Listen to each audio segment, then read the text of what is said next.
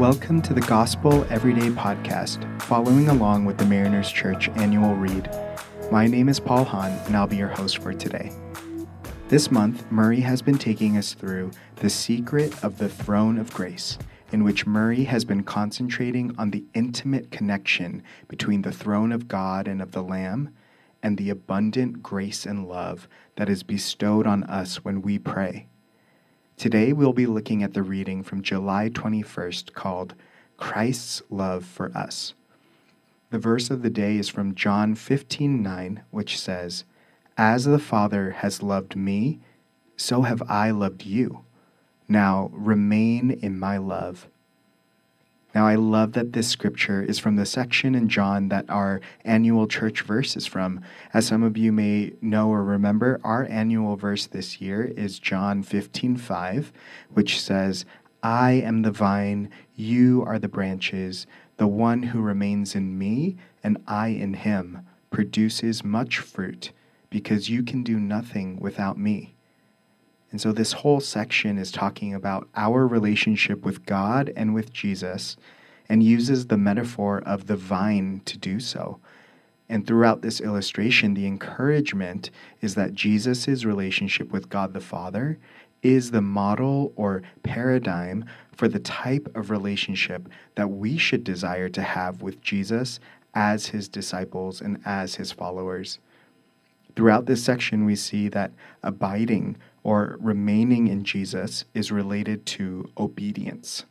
However, in verse 9, we see that this obedience is not just blindly following instructions by rote, but instead it's relational and intimate. It's rooted in God's love, in Jesus' love for us. And we're able to remain in Christ, and we should want to remain in Christ, not because we have to, but because of our love for him and because he first loved us. And it also shows us that we have a part to play in it, just like in any real relationship, that God, of course, will lavishly, graciously, unendingly, unconditionally, and abundantly pour out his love upon us. But we also have to receive it and choose to remain in it.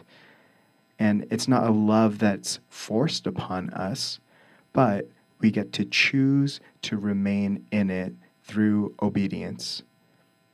And it makes me wonder that could it be that obedience to God is actually an acknowledgement that God's commands are rooted in his great love for us and leads us to want to obey?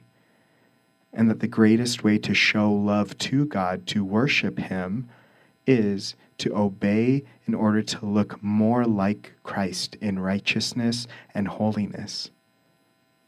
Murray reminds us that part of remaining in God's love is to love one another as Christ loves us. And in fact, this is even one of our Mariners Church values as well, to love others as Christ loves us.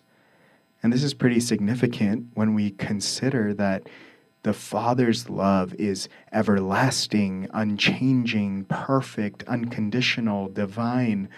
That's the kind of love that we are asked to love each other with, the kind of love that we are commanded to love our enemies with, the kind of love that is only possible because of and through the power of the Holy Spirit.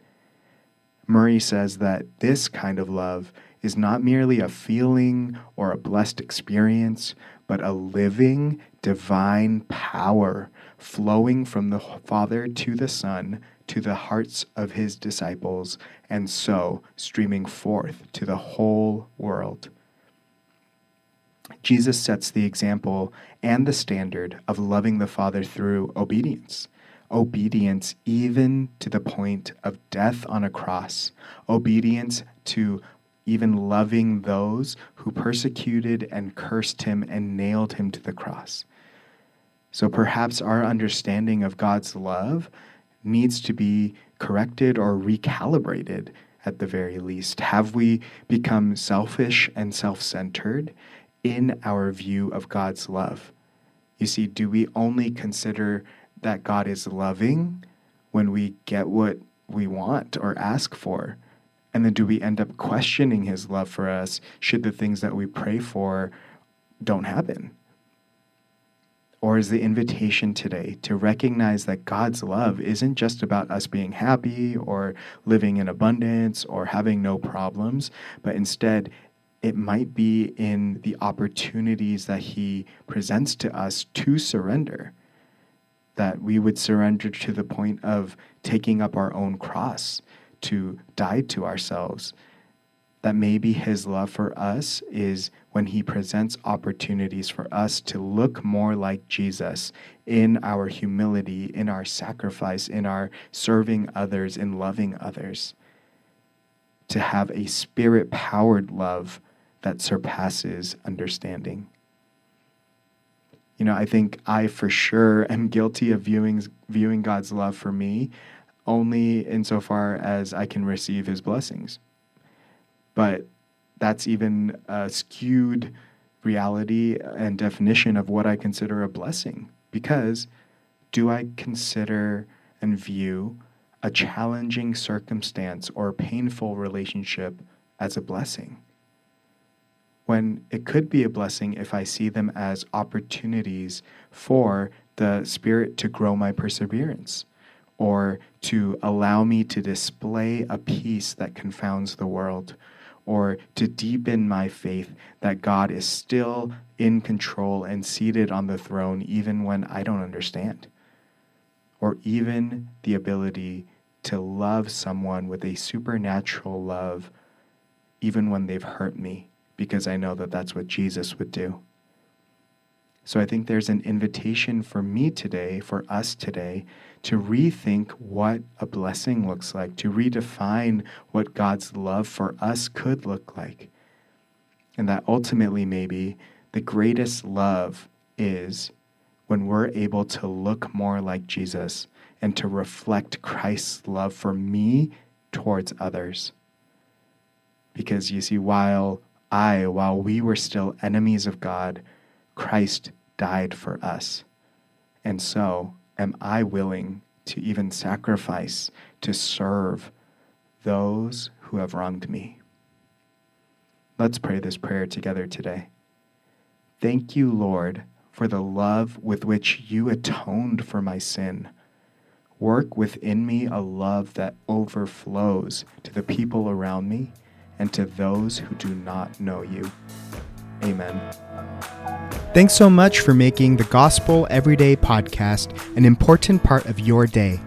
Hit that subscribe button if you haven't yet, and we'd love it if you could take a few moments to rate, review, and share the podcast. Tune in tomorrow for brand new content.